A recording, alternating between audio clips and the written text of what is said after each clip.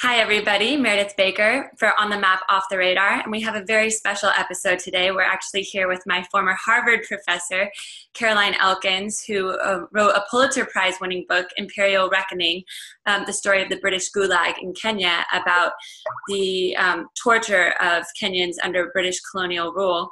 And in 2009 through 2013, cases were raised with Kenyan elderly people who had been tortured by Britain about getting reparations for the British treatment of Kenyans during the colonial Kenyan period. And so Professor Elkins is going to talk to us a little bit about the case that she worked on, her role in the case, and how resurfacing these documents that the British government had tried for half a century to cover up has kind of rewritten history in a way.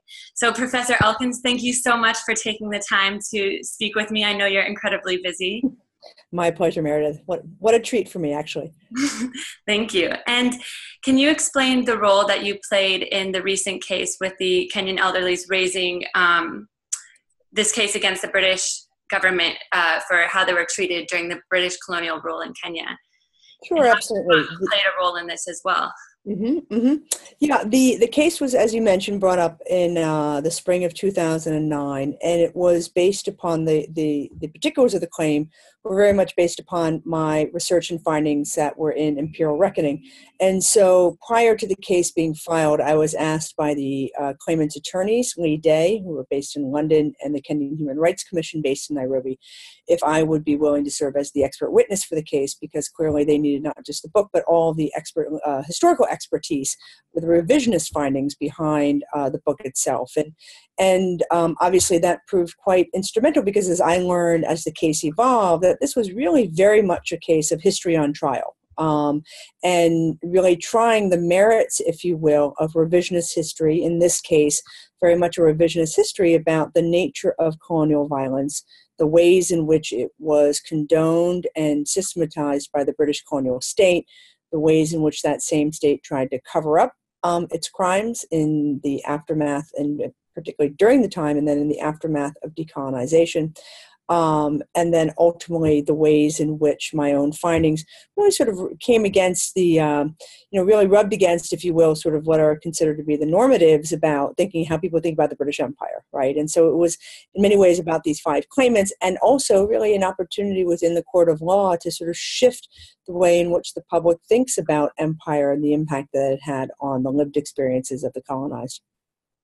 And can you go into a little bit about the watch and legacy system that you found in some of these documents that you unearthed? Yeah, I mean, the question you asked really touches upon a very important point in the case, and I think it demonstrates the ways in which history and law intersect around the question of archives, right? So one of the big stumbling blocks that I had when I was writing my book was the fact that it was very, very apparent that just massive amounts of files were missing, right? And one can deduce fairly logically as an historian that these were in the tens of thousands, hundreds of thousands, if not more. Entire departments like the police department were just missing. Well, if you fast forward to the case, and so that book was done in 2005, and if you fast forward to the case that began in 2009, we began, as most cases would, asking for documents from the opposing side, in this case, the British government. And what happened is that the British government consistently came back for the first year or so saying, we have nothing more, everything's in the archives, nothing here more to give you.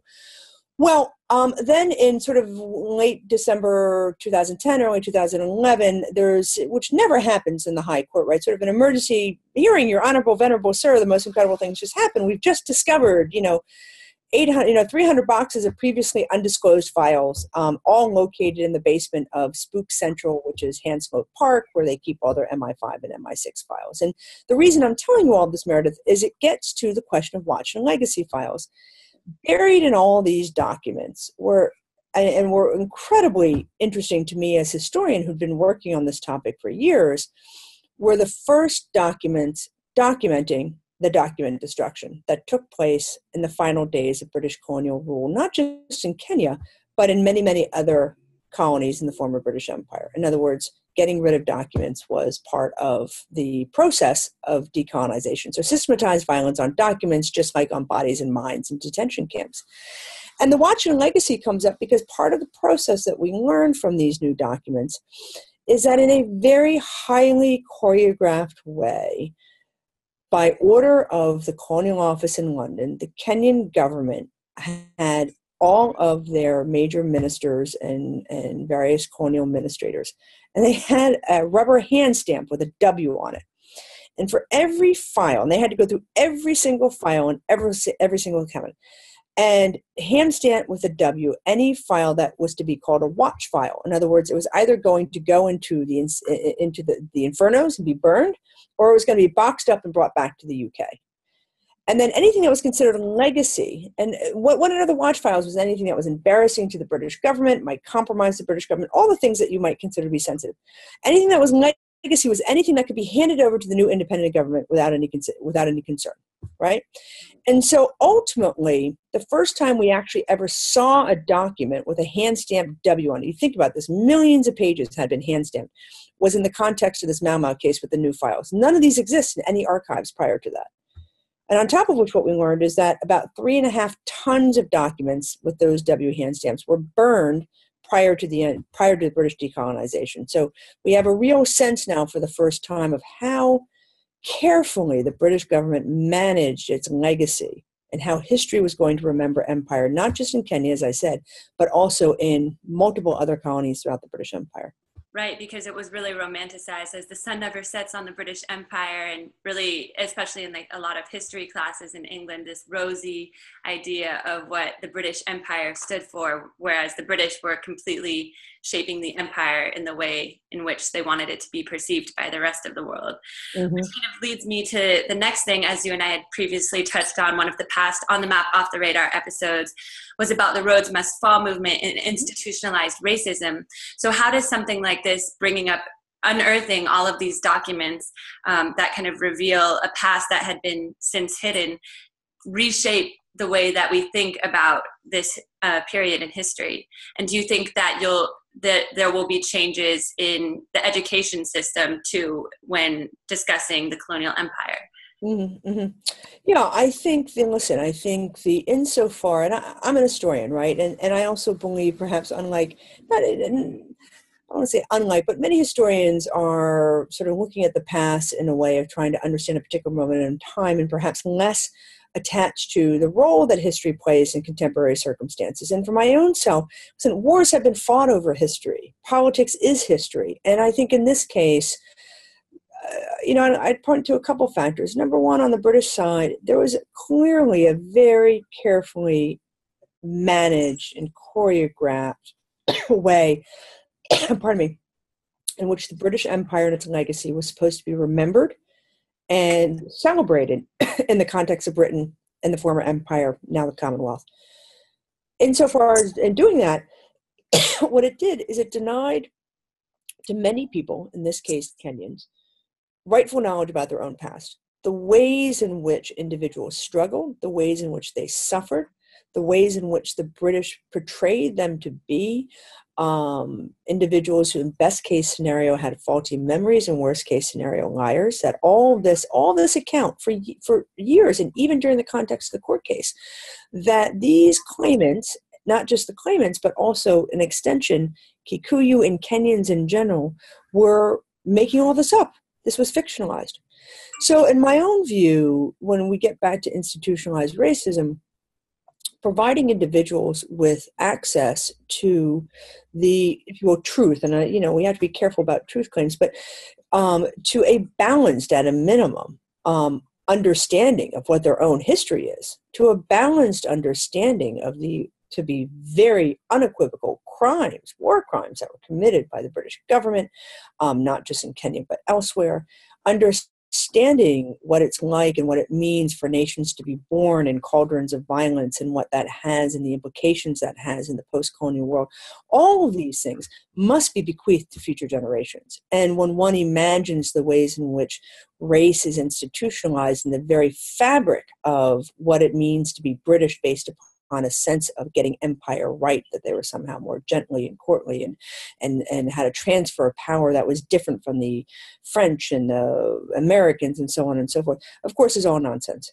So myths perpetuate institutionalized racism. And so one of my goals has been to, from an historian standpoint, to really look at the past in a very clinical, methodological way and understand what is myth and what is not, and try to bring that not just to the attention of the academy, but most importantly, to the outside world, to the lived experiences of men and women who are living in Africa today.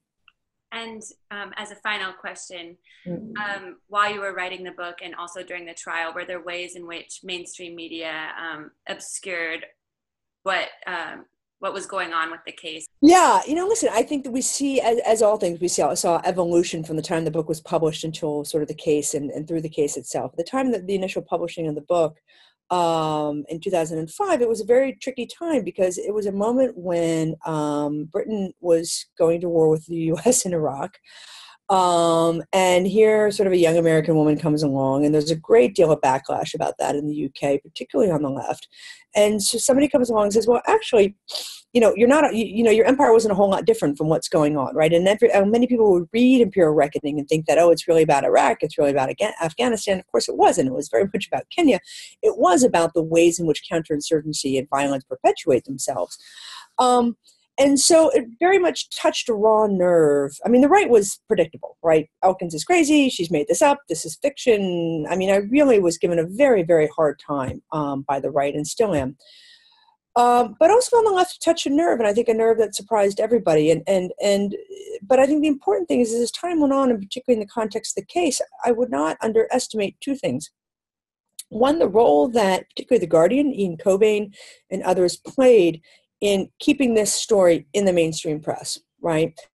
And the reporting that was done, not necessarily by The Guardian, but by some others, sure, they got some things that were off and wrong, but for the most part, they covered the story very, very well and played, I think, a very important role in public pressure on the British government coming to the bargaining table and settling this case in 2013, when they had vowed from the very beginning that they would never settle this case, that they were going to fight it to the end. I think the other thing that's very interesting in this, and perhaps a good point to end on, one thing that historians look at as much in documents and voices is also silences.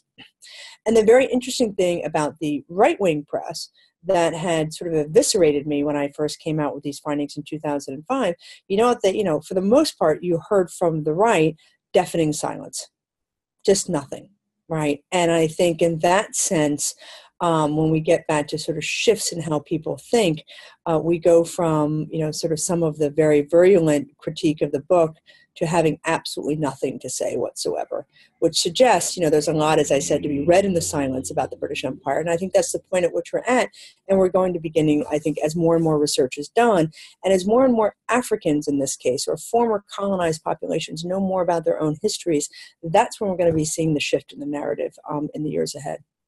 Well, thank you so much for such an incredible interview. And this definitely speaks to the importance of kind of looking at history with a critical eye and seeing the relevance of studying history and the implications it can have today, especially when you unearth all of these new findings. So thank you so much for taking the time to speak with us. And I will include a link to your book and more information below the YouTube video. This has been On the Map, Off the Radar.